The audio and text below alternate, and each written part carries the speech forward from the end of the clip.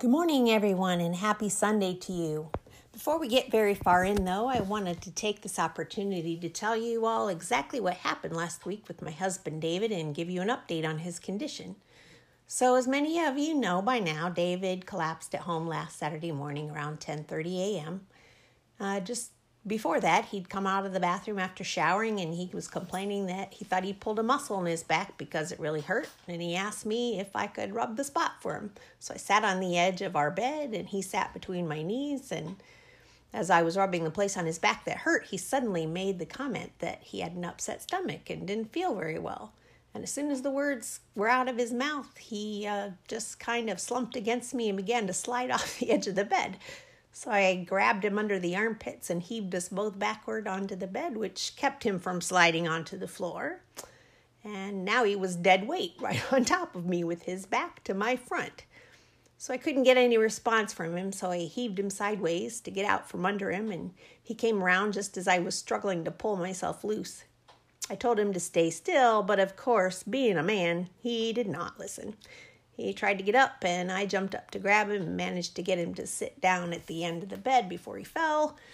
And he told me not to, but I called 911 anyway, and the squad came, and they checked him out. And by that time, David seemed a little better and was alert, sort of. So they recommended he go to the hospital and offered to let me drive him. But I said, no, you didn't see what just happened here a few minutes ago. That was not normal. You guys just pack him up and take him to Hillcrest. So he went to Hillcrest in the ambulance, and he was saying he didn't want to go, but I insisted, and so he went. And it turns out by the time he got to the hospital, the front of his chest was starting to hurt too, and a quick blood draw by the doctors showed that he had the markers for a blood clot. So they did a CT scan and found a small pulmonary embolism in his left lung.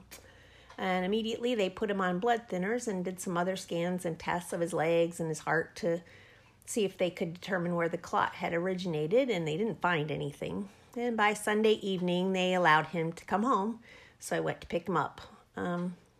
He'll be on blood thinners for an indefinite period of time, and this week he followed up with our primary care physician, who thinks that the kind of clot that he had in his lung is very common for people who suffer from the type of sleep apnea, which he was diagnosed with a few years ago.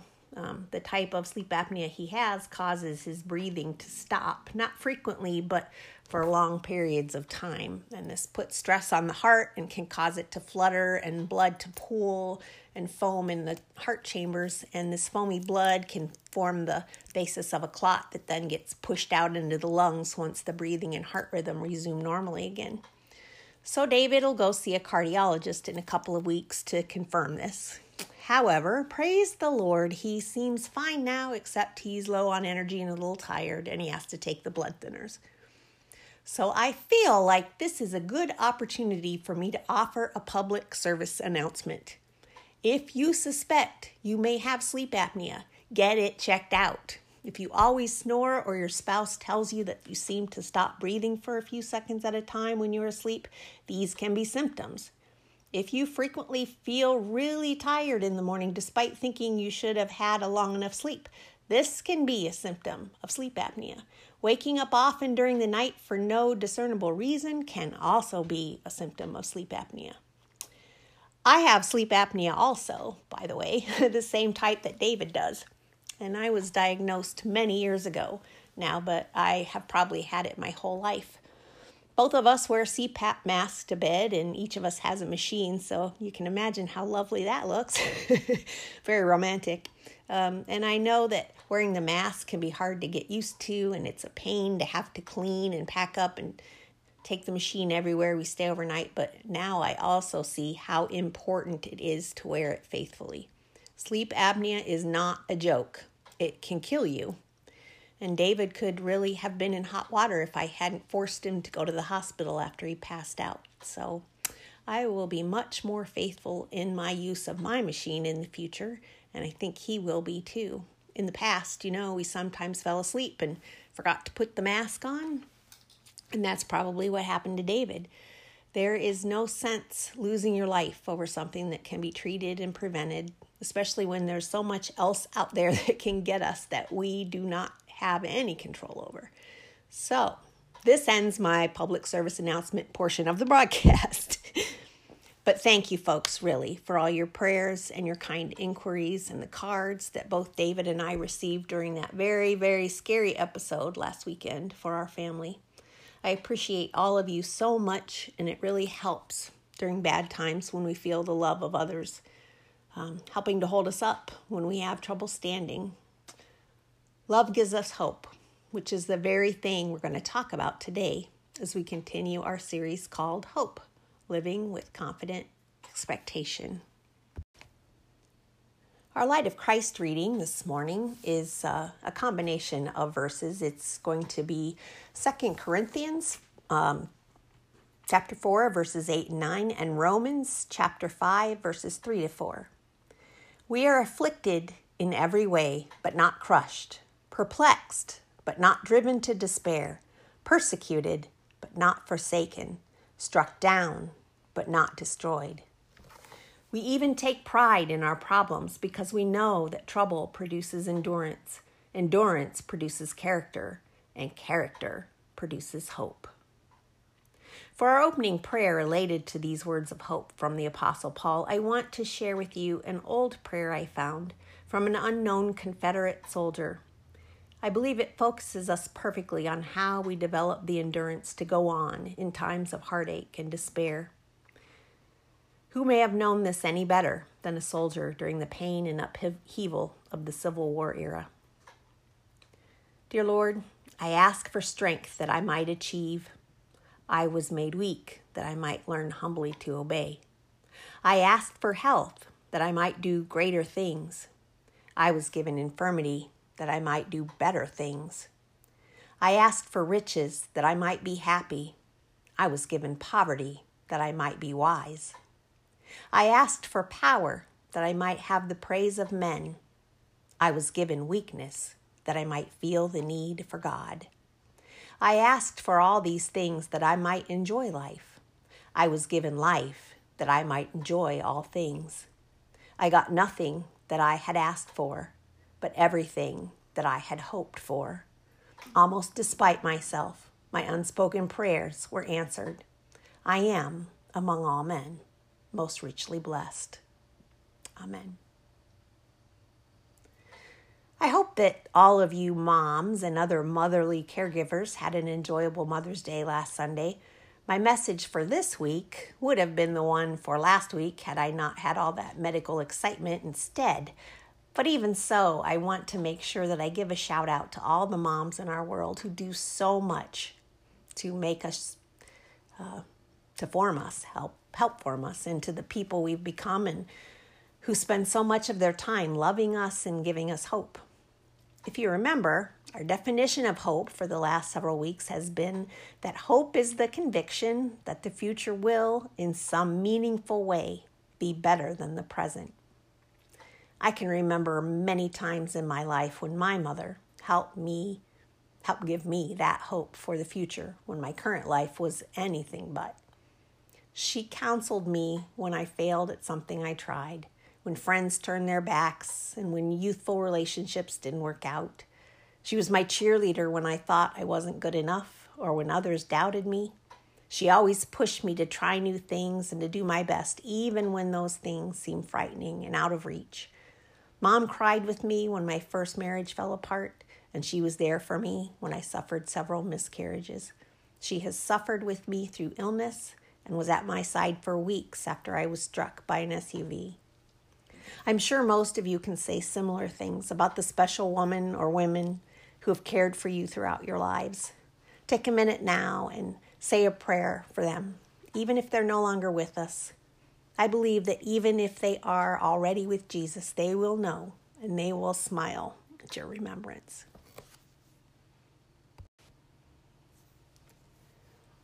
Our scripture lesson this morning is from Philippians chapter 1, verses 12 through 14. I want you to know, beloved, that what has happened to me has actually helped to spread the gospel, so that it has become known throughout the whole imperial guard and to everyone else that my imprisonment is for Christ. And most of the brothers and sisters, having been made confident in the Lord by my imprisonment, dare to speak the word with greater boldness and without fear. May God bless the reading of this word. Our message this morning is titled Adversity and Opportunity, Finding Hope in the Epistles.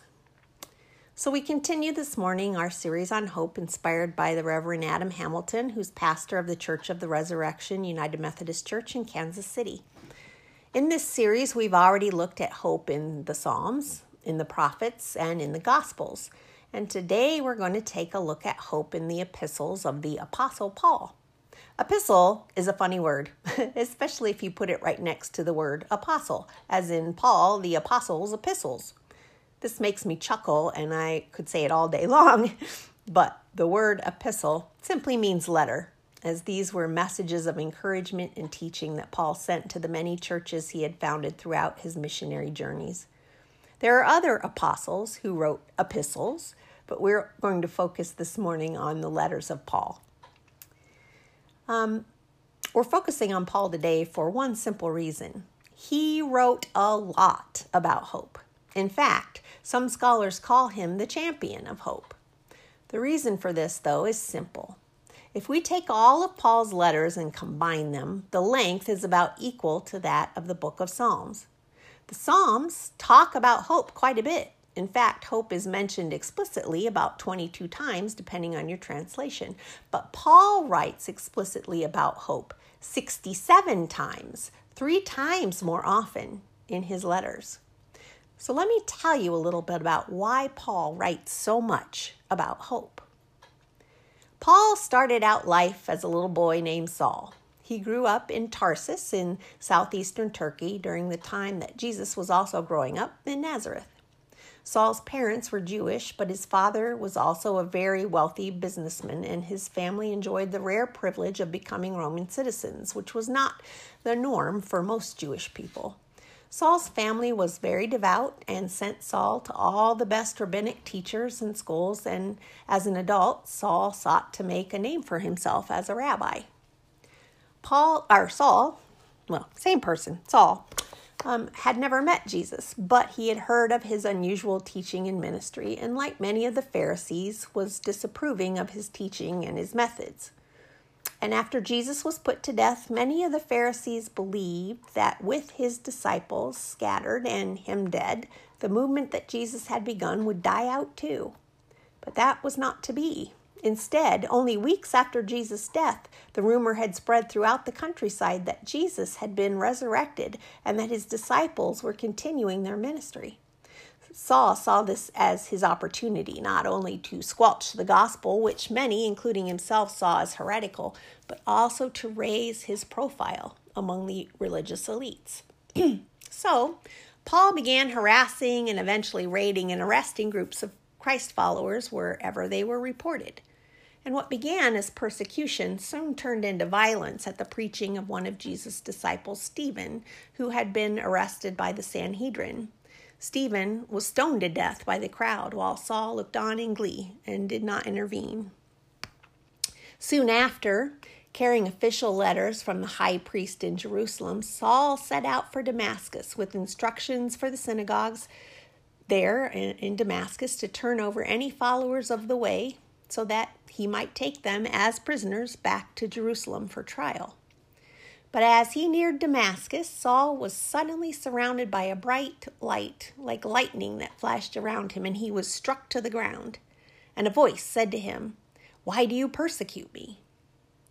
This voice was the voice of Jesus, and he told Saul to get up and go to the city where he would be told what he had to do. Well, all the men who were traveling with Saul had heard the sound, but had seen nothing. When Paul got up from the ground and opened his eyes, he realized that he was blind. So the men led Paul to Damascus by the hand, where for 3 days he ate and drank absolutely nothing. Meanwhile, in Damascus, a disciple named Ananias had a vision in which the Lord told him to go to the house where Saul was staying and ask to see him. Ananias didn't want to go, for he knew who Saul was by reputation and why he had come to Damascus, but the Lord told him that Saul was going to be his instrument to proclaim his name to the Gentiles. And so Ananias went to the house and found Saul there, still blind. And Ananias put his hands on Saul and told him why he was there, that Jesus had showed him what had happened on the road and that Jesus had sent him to heal his sight so that he might be filled with the Holy Spirit. And that is exactly what happened. Soon after, Saul became known as Paul. And so that's how that happened. So let's pause here for a minute in our discussion of how Paul became the champion of hope to remind you about something we talked about in the earlier weeks of the series. That is the 3 stages of life as described by Walter Brueggemann. And they are orientation, when all is well; disorientation, when things have begun to go wrong; and reorientation, when all things are set right and equilibrium is restored and things are moving back toward an even keel once again. So we have also learned that the season of disorientation is not only where hope mostly lives, but where it is essential to have in order to allow people to reorient themselves to better days ahead. When this first event happens to Paul on the Damascus Road, he is suddenly thrust into a season of disorientation, for sure. Everything he believed and was certain of in his life was suddenly stood on its head. It was as if the rug he had been standing on had suddenly been yanked out from under him, and he was left lying blind in a helpless puddle on the ground. For those 3 days before Ananias found him, Paul's whole life as he knew it was gone, destroyed in a moment. But when Ananias came and prayed with him, his eyes were healed by Jesus, and the Holy Spirit entered his heart, bringing hope for a new future, better than his present. He was given a new path to tread, and a new life to live. He had been converted. So you see, it is in these times of disorientation and confusion that we most often find ourselves in times of transformation. Our past cannot ever be recovered, and we can only move on and move forward to a new way of living and being. And this is exactly what happened to Paul. He was converted from a man who persecuted followers of Jesus to one who was now an ardent follower himself. This transformation not only changed his trajectory, but gave him hope for the future. But this wasn't the only time in his life when Paul faced this season of disorientation. He went through it over and over again, just as we do today. Let me remind you with just a sampling of the things that occurred to Paul in the book of Acts. On Paul's first missionary journey, he and Barnabas were preaching in Pisidian Antioch in central Turkey and were forced to flee for their lives. They made their way to Iconium, where they preached and were winning converts, but the Jewish leaders were jealous of Paul and Barnabas and threw them out of the town. So they traveled to Lystra, and there also preached the good news of Jesus Christ to the Gentiles. Now the Jews from Antioch and Iconium, who had set themselves against Paul and Barnabas, now showed up in Lystra and turned many people who they'd been preaching to against them. And the mob stoned Paul and dragged him out to the city's edge to leave him for dead. But instead, the disciples who were with him gathered around Paul, and he was able to get up and go back into the city to preach some more. Can you believe that? I don't know if I'd have the nerve to do that. But the bad times for Paul didn't end there. On Paul's second missionary journey, Paul cast a spirit out of a fortune teller who was a slave whose owner made a great deal of money by her fortune telling. And after the spirit was banished, she could no longer tell fortunes, and her owners were deprived of the substantial income they had made from her. And they were pretty angry about that, so the owners dragged Paul and Silas before the authorities on trumped-up charges of blasphemy. Paul and Silas were stripped and beaten with rods. Then they were thrown into a prison dungeon. At about midnight, while they were sitting in this prison dungeon, to pass the time, Paul and Silas began to pray and sing hymns of thanks to God. All of the prisoners and the jailer himself heard them. And suddenly there was an earthquake, and the doors to the prison fell open, and their chains fell off. The jailer drew his sword when he saw this and was about to kill himself, knowing that he would be in trouble and probably be killed by the Roman authorities if they found out that he had let people escape from the prison. But Before he had a chance to do that, Paul called to him that no one had escaped. They were all still there. And the jailer fell on his knees and was converted, as were the rest of the jailer's family. So it's easy to see how Paul might have lost hope during these times. What kept him going against all the adversity that was thrown in his way? Well, the answer becomes clear in this narrative at the prison in Philippi. In the darkest hour of night, in the worst of circumstances, beaten and sore, hungry and chained, Paul and Silas were praying and singing songs of praise to God. During the hardest of times, Paul was praising God. Just as it did for Paul, praising God in the midst of the storm gives us hope to carry on. Singing, praying, and giving thanks are things we all can do when the chips are down.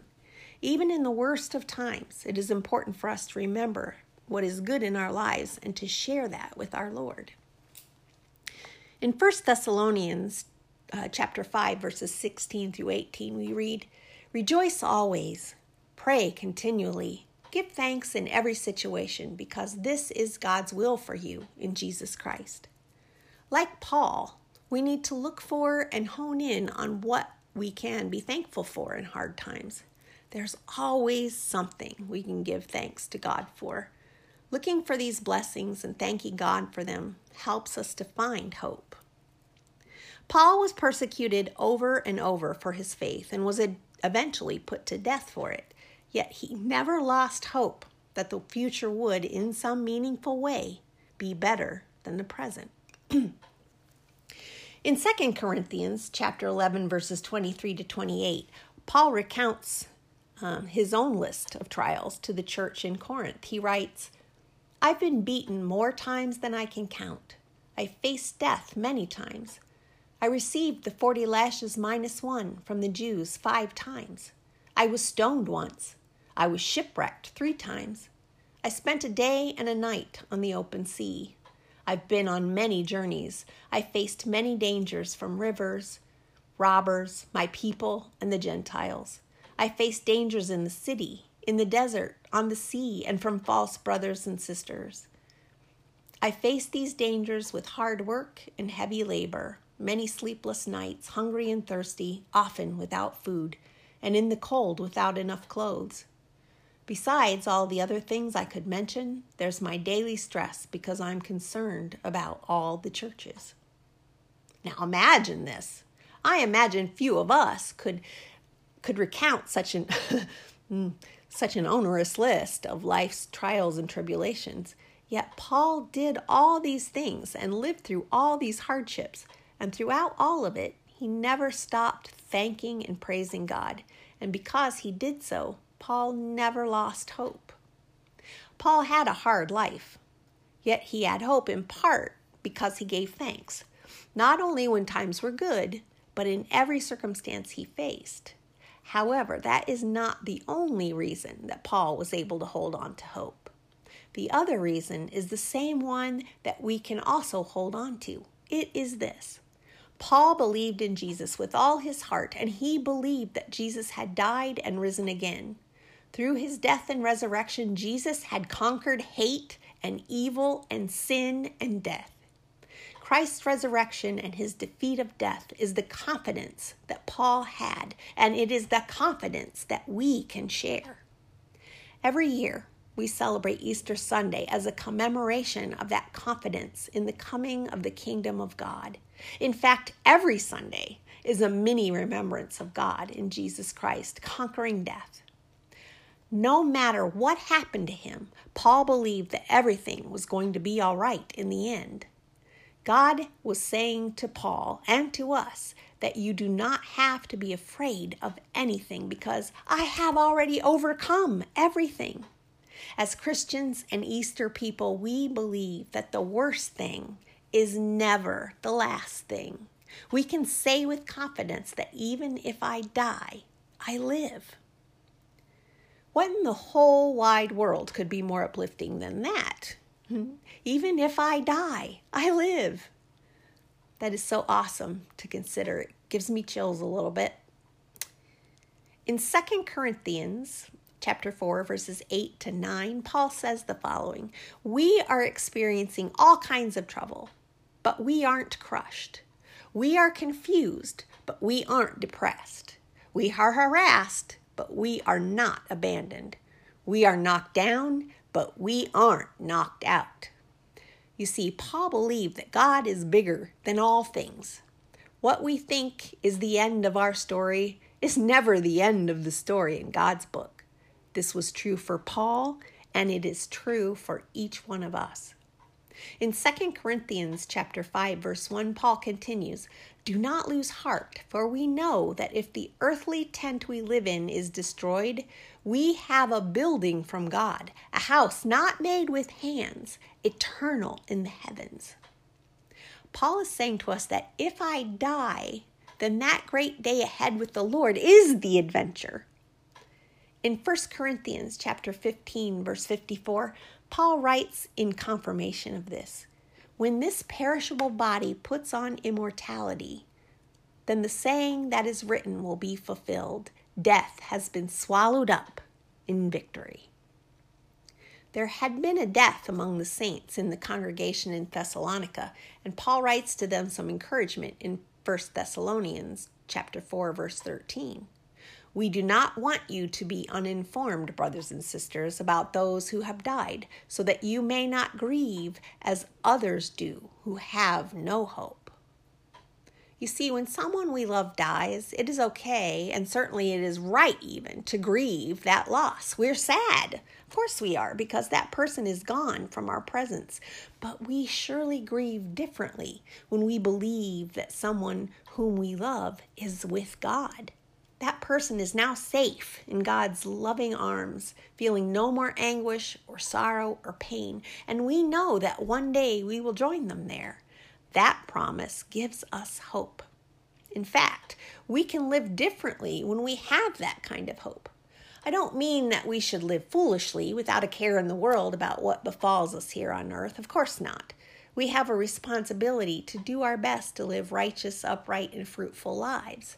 It's just that knowing there is hope for us beyond the finality of the grave should take away some of the dread and fear that looking toward that eventuality can bring with it.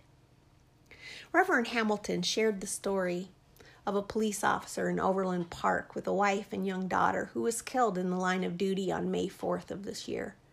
On his way to work, he witnessed a hit-and-run accident and followed the suspect's car while calling for backup. The driver of the car pulled over, and as the officer, Mike Mosher, approached, the driver opened fire on him. The suspect was killed in the ensuing shootout, and Officer Mosher died later at the hospital. The family, the Mosher family, are members of the Church of the Resurrection in Kansas City, and in talking with the officer's wife, Reverend Hamilton was surprised when the wife stated that she was not only saddened by the death of her husband, that she forgave the shooter and was also saddened that his family had also lost a loved one. Adam asked her how it was possible that she could care about the shooter or his family so soon after such a traumatic incident for her. And she told him that it was because she knew that her husband, who had lived a wonderful life, had been a caring and loving husband, father, and friend, was safe with God. That surety not only gave her hope that she would see him again someday, but it also filled her with hope for the future, because Mike would not have wanted her to spend her life grieving for him. He would want her to share her compassion with others because he was going to be okay. When my husband was still working as a police officer, I often worried about his safety in similar scenarios, and I wonder if I would have been able to hang on to that kind of hope if my family's life had been shattered in the way that Mike Mosher's was. Paul wrote in his letter to the Romans in chapter 8, verses 38 to 40, "I am convinced that neither death, nor life, nor angels, nor rulers, nor things present, nor things to come, nor powers, nor height, nor depth, nor anything else in all creation will be able to separate us from the love of God in Christ Jesus our Lord." That kind of faith bears us up in the face of adversity and allows us to live differently.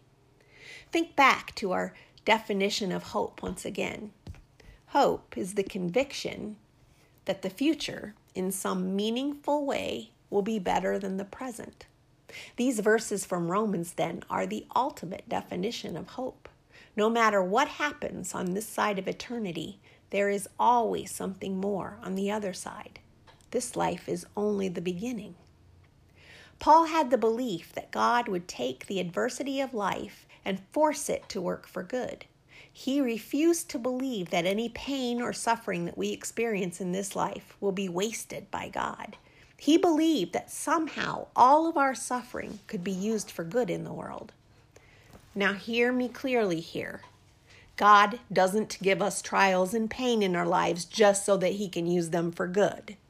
Bad things happen in this broken world sometimes because of our choices, the choices of others, and sometimes for no discernible reason at all. A child struck down with neuroblastoma or a woman battling breast cancer weren't given their cancer by God. The fact that some children are born with birth defects doesn't mean that God is responsible for them. Tornadoes, floods, and other natural disasters happen because of weather patterns. God doesn't send them on us. God didn't make the gunman shoot Officer Mosher. God didn't make a truck hit me. I just was in the wrong place at the wrong time. Bad stuff just happens despite our best intentions. However, bad stuff in this world doesn't have the last word. God cannot bear to leave our suffering to fester without forcing some good to come out of it if we let him. Paul believed, and I believe too, that if we put our suffering in God's hands, God will take it and make something beautiful from it. As we come to our close today, I want to make sure that I give you our memory verse for the week, and I will post it on the Portage Faith United Methodist Church Facebook page.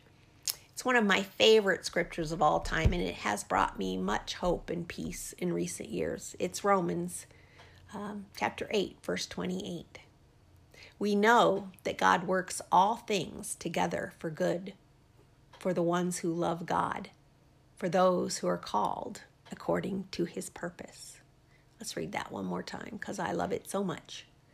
We know that God works all things together for good for the ones who love God, for those who are called according to his purpose. This is what Paul saw in his life, that everything bad that had happened to him, given to God, would be used by God to make something beautiful from. Paul wrote the epistle to the Philippians probably while he was in prison in Rome, waiting for the ruling which would either free him or send him to his death. Yet we call this letter sometimes the Epistle of Joy because it is such a hopeful message to this congregation in Philippi. He believed so strongly that God was using his prison circumstances to evangelize and spread the gospel among those he would never have had the opportunity to meet otherwise. Hear Paul's words from Philippians chapter 1, verses 12 to 13. I want you to know, beloved, that what has happened to me has actually helped to spread the gospel, so that it has become known throughout the whole imperial guard and to everyone else that my imprisonment is for Christ. Indeed, when else would he have had a chance to do this among these officials of the Roman Empire? He doesn't say, why me? Instead, Paul says, hey, look who I have the opportunity to share the gospel with. Can you see sometimes in your life when you have given up something bad that has happened to you to God and something good or beautiful has come from it? Feel free to leave a comment on the Facebook page, and I look forward to reading what you all have to share.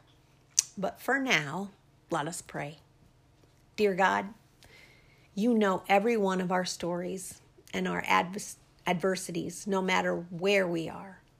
We know that you do not bring us this pain, but you have promised us that you will redeem it and use it for good.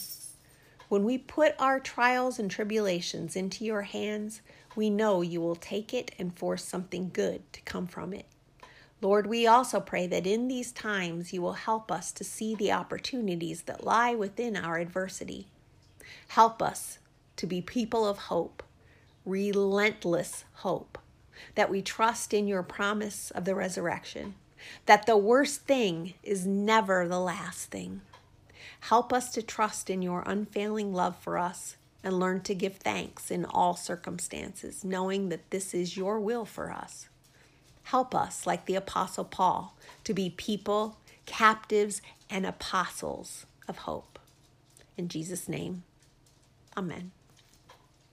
I'm going to leave you today with a song for the benediction, a gospel song called Precious Lord, Take My Hand, and then I'll play us out with a tune arranged and recorded by Steve Weinkammer. I love to tell the story.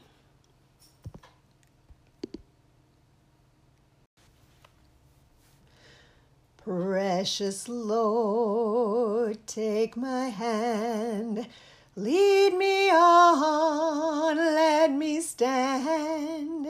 I am tired, I am weak, I am worn.